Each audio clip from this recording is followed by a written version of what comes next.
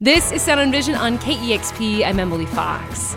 Amethyst Kia is out with a new solo record. One of the singles off the record is a new rendition of a Grammy-nominated track she wrote called Black Myself. I wanna jump the fence and wash my face in the creek, but I'm black myself. I wanna sweep that down right off a beat, but I'm black myself. Amethyst Kia joins me now to talk about the record. Hello. Hello, how are you doing? Good. How are you? So you spoke with one of my colleagues before the 2020 Grammys about this song, Black Myself. And the first version you recorded along with the supergroup you're in called Our Native Daughters, which is aimed at recentering Black stories and roots music. After the song was nominated for a Grammy in 2020, there was, as we all know, this national conversation that happened around race. And, what was it like for you to observe all that happening? It was incredible that something that meant so much to all of us and ended up being very personal for us too, because we're telling the stories and the tragedy and triumph of our ancestors and talking about a very difficult, horrific time in our history. And to have so many people be so receptive and open-minded to listening to this perspective, and instead of people becoming defensive or feeling attacked, actually just listening to the story and wanting to understand. I think that was what was a huge takeaway from all of this, is that part of me almost expected, backlash because, the nature of race relations in the United States the tension's always been there, but it's became even more prevalent because so many people felt comfortable airing their opinions and views now that when Donald Trump was in office. So I was thinking, is there going to be a huge backlash? Like, what's going to happen with all of this? But at the end of the day, what drove us to do it is that this was the truth, and we were speaking our truth along with it. So no matter what happened with the record, we all knew that we were doing something that was important and needed to be archived and remembered. So everything after that was purely icing on the cake and gave me some hope that there really are people that are ready to continue to make things better. And then, fast forward 2 years later, or a year later, with all of us in lockdown, and then the George Floyd murder, the Breonna Taylor murder, and people just finally having to sit down and be confronted with something that has been a problem for a long time. And to see people protesting, taking to the streets, and mainstream media continuing to discuss race relations and systematic oppression and white supremacy, I say it's been wonderful to see, which is a weird way to describe this because it's a shame that any of this is even happening. It's wonderful to see that people are realizing, oh my God, this is terrible, and we actually need to try and really do something this time. This idea of shutting up and singing, which was pretty prevalent post 9/11. If you said anything bad about America after 9/11, you got your CDs burned. So particularly in an Americana and in the country music world. So for us to have this opportunity for now this sort of renaissance of, protest songs and people celebrating creativity and art as a human being and not just as an entertainer or a puppet. And we should be able to participate in that conversation just like any other person. So the paper bag, 'cause I'm black myself. I pick the banjo up and they stare at me, 'cause I'm black myself. You better lock your doors when I walk by, 'cause I'm black myself. You look me in my eyes, but you don't see me, 'cause I'm black myself. This version that you put out in your solo record is very different sounding than what you put out with Our Native Daughters. I pick the banjo up and they stare at me, 'cause I'm black myself. Can you just talk about sonically what shifted in this new version of the song? I always knew that I wanted to re-record Black Myself because when I would play it with my band back home, it would kind of be like a full-on, like, almost like kind of a blues garage rock kind of vibe. And I always thought that was really fun. And I knew that I wanted to do that at some point. But Tony Berg actually brought up the idea of adding it to Wary and Strange. And we talked about how this sustained mainstream conversation about race relations and inclusion, and how this song, if we redid this and re-released it, how this song can continue to be part of that conversation. And, I can explore giving the song more of a kind of like alternative rock kind of edge, because the whole point of this record was to sort of combine my roots music influences with my alternative music influences. And so naturally, Black Myself was going to get the same treatment as, all of the other songs on the record. So it all just came together very nicely.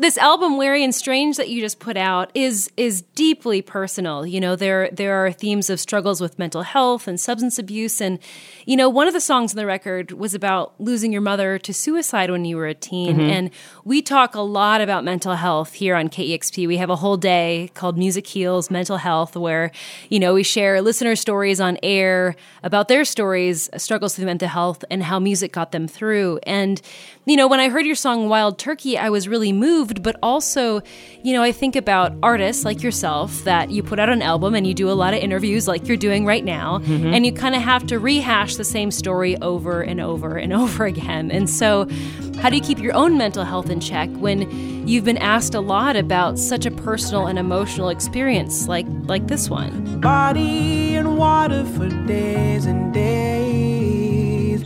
Hopes for a safe return, my hopes in vain. 'Cause she's never coming back.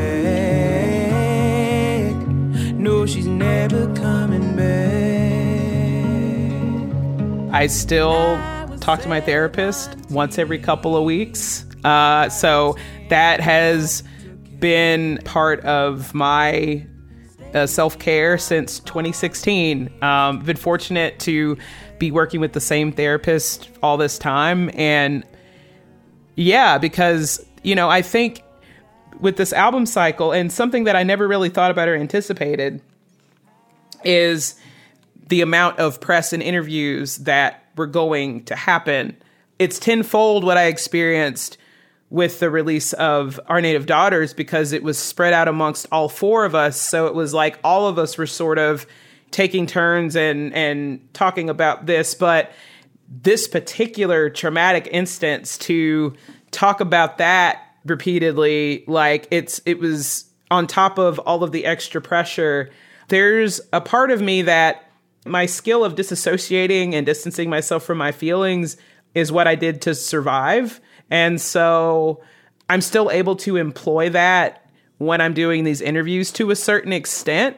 But yeah, I mean, I still do have to check in, because, this is the most in my entire life that I've ever talked about this aspect of my life. There was about 12 years of not telling anyone about it. Nobody that I ever met knew what happened to my mother. I never talked about it. So the fact that I'm even able to do this at all is kind of mind-boggling. And I think the acceptance of what happened and me understanding myself better, it makes it easier to talk about it.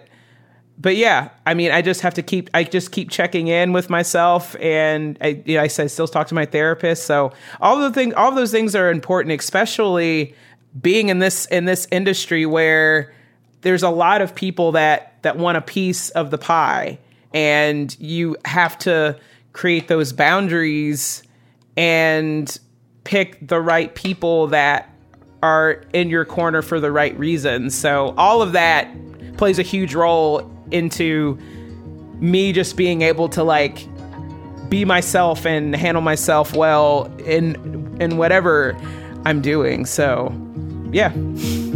tried so hard to be an automaton, body of steel and wired circuits for my backbone. 'Cause she's never coming back. No, she's never coming back. I'm thinking about the song Wild Turkey, and I also read somewhere that one of the first times you actually ever performed was at your mother's funeral, and you performed an original song, I believe, for that. And I was just wondering how different that song was to the song that ended up on this album. Well, with that song that I wrote, it was me asking my mother why she left me behind. Because in my mind, I felt like, well, if she really loved me, she wouldn't have left. So to me, it was like she, it was the ultimate rejection in my mind. So, yeah, so the song was basically asking, why did you say goodbye? Why did you leave? Please come back to me. It was somewhere along those lines. And then, fast forward to, I guess, that was like 2019.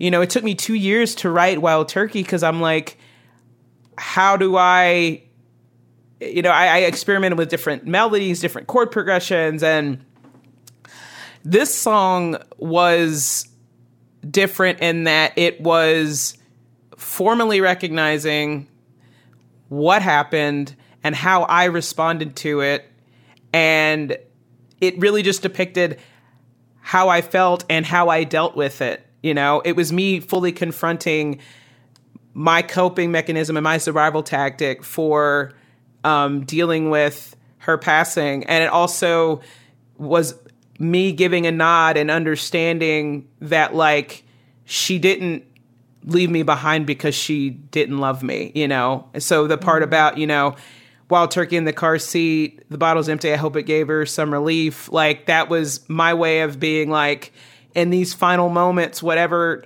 I hope that you were able to find some peace of mind, even though I wish you didn't make that your option. I wish you would have said something to somebody, but that was your option. So it's me recognizing, like, I hope that she was able to find peace in some way, even if it was made in a moment of despair.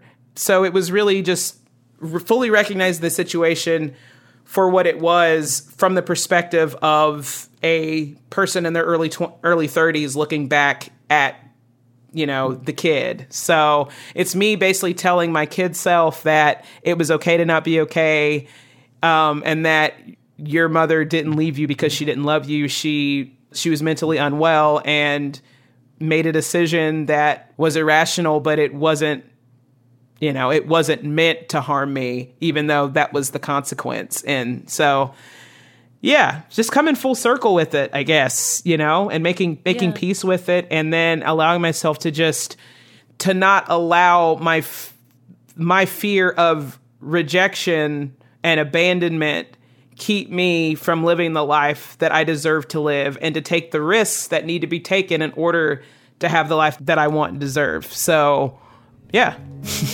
Wild turkey in the car seat, the bottle's empty, I hope it gave her some relief, 'cause she's never coming back. No, she's never coming back. When I was 17, I pretended not to care. Stayed numb for years to escape despair. When your soul dies, you just can't hide it. Everyone can tell. Oh Lord, will I ever feel? I'm speaking with Amethyst Kia about her new album, Wary and Strange. So you start and end this album with the song Soapbox, where you're talking about wanting to hear someone's soapbox speech. I wanna hear your soapbox speech. Wanna know how you would do it. Wanna know how it should be. 'Cause I don't care what you think. Whose soapbox speech are you talking about here? I spent a good portion of my 20s when I was studying old-time music, and I was playing a lot of different places that had a predominantly white conservative audience. And even though from a political or social perspective, I thought differently and saw the world differently, I followed a shut up and sing policy for a really long time. And Soapbox is really my proclamation or my emancipation of my shut up and sing. And you can say that I did that. You know, I already emancipated myself when I did Songs of Our Native Daughters. You could also say that I did that when I did an interview several years ago where I finally officially came out as queer in print.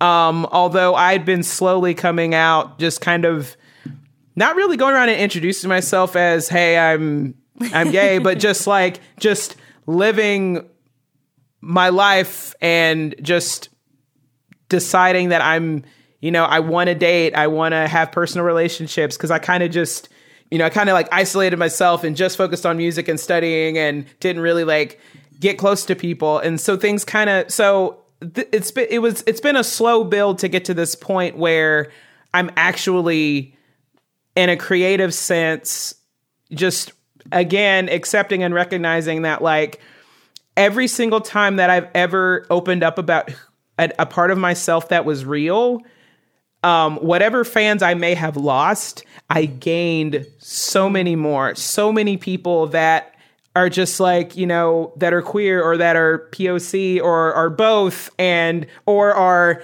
androgynous or dress androgynously. I represent the very thing that I needed to see when I was growing up. I had to carve my own path without any concrete examples in front of me, because on one hand, I'm looking at everybody as being human beings and I like what I like, but then there was always that racial component always thrown in the mix. And it's well, I can't really ignore this. This is a part of our history and it's affected all of us. So now I need to deal with this and not just keep it to myself, but I also need to express this in songs. There's this really awesome interview with Nina Simone that she did back in '68, where she talks about how, in her opinion, it's the artist's responsibility to reflect the times and to talk about things happening in our society and in our community. It's such an important thing. I mean, that was that was during, that's the civil rights movement, and music has always been a way to communicate ideas that are maybe difficult to talk about. And so while I'm always going to write about personal things, I also am writing new songs now where it's this is what I think about this. And if someone doesn't like it, that's okay. So Soapbox is coming full circle and being all those years where I was afraid to speak my mind because I thought I was going to lose fans, or I thought that I was going to have backlash, or that someone was going to do something to me. I have so much love and support for what I do. And I know that what I'm saying is my truth. And I have done nothing but speak truth to the best of my ability. I'm not going to act like I know everything about all things in the world, but with my life experience and the things that I've read and the people that I've met, I'm confident and comfortable in what I know to be true. So, yeah. That was Amethyst Kia talking about her new album, Wary and Strange. Here's her song, Black Myself. My face in the creek, but I'm black myself. I wanna sweep that down right off her feet, but I'm black myself. I'm tired of walking around with no shoes on, 'cause I'm black myself. And your precious God ain't gonna bless me, 'cause I'm black myself.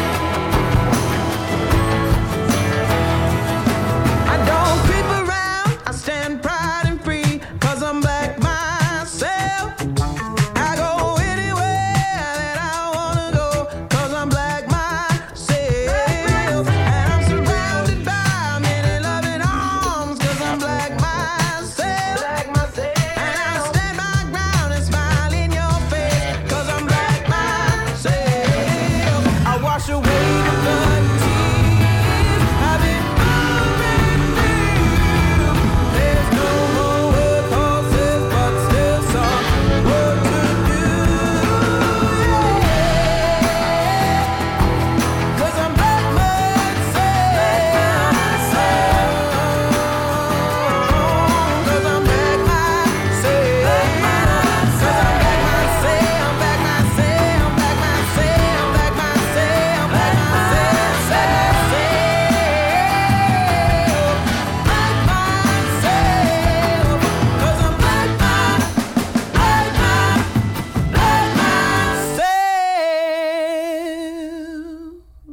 That was Sound and Vision. Please take a moment to subscribe, rate, and review this podcast, and consider giving a one-time $20 donation to help support this show at kexp.org/sound. Thanks for listening.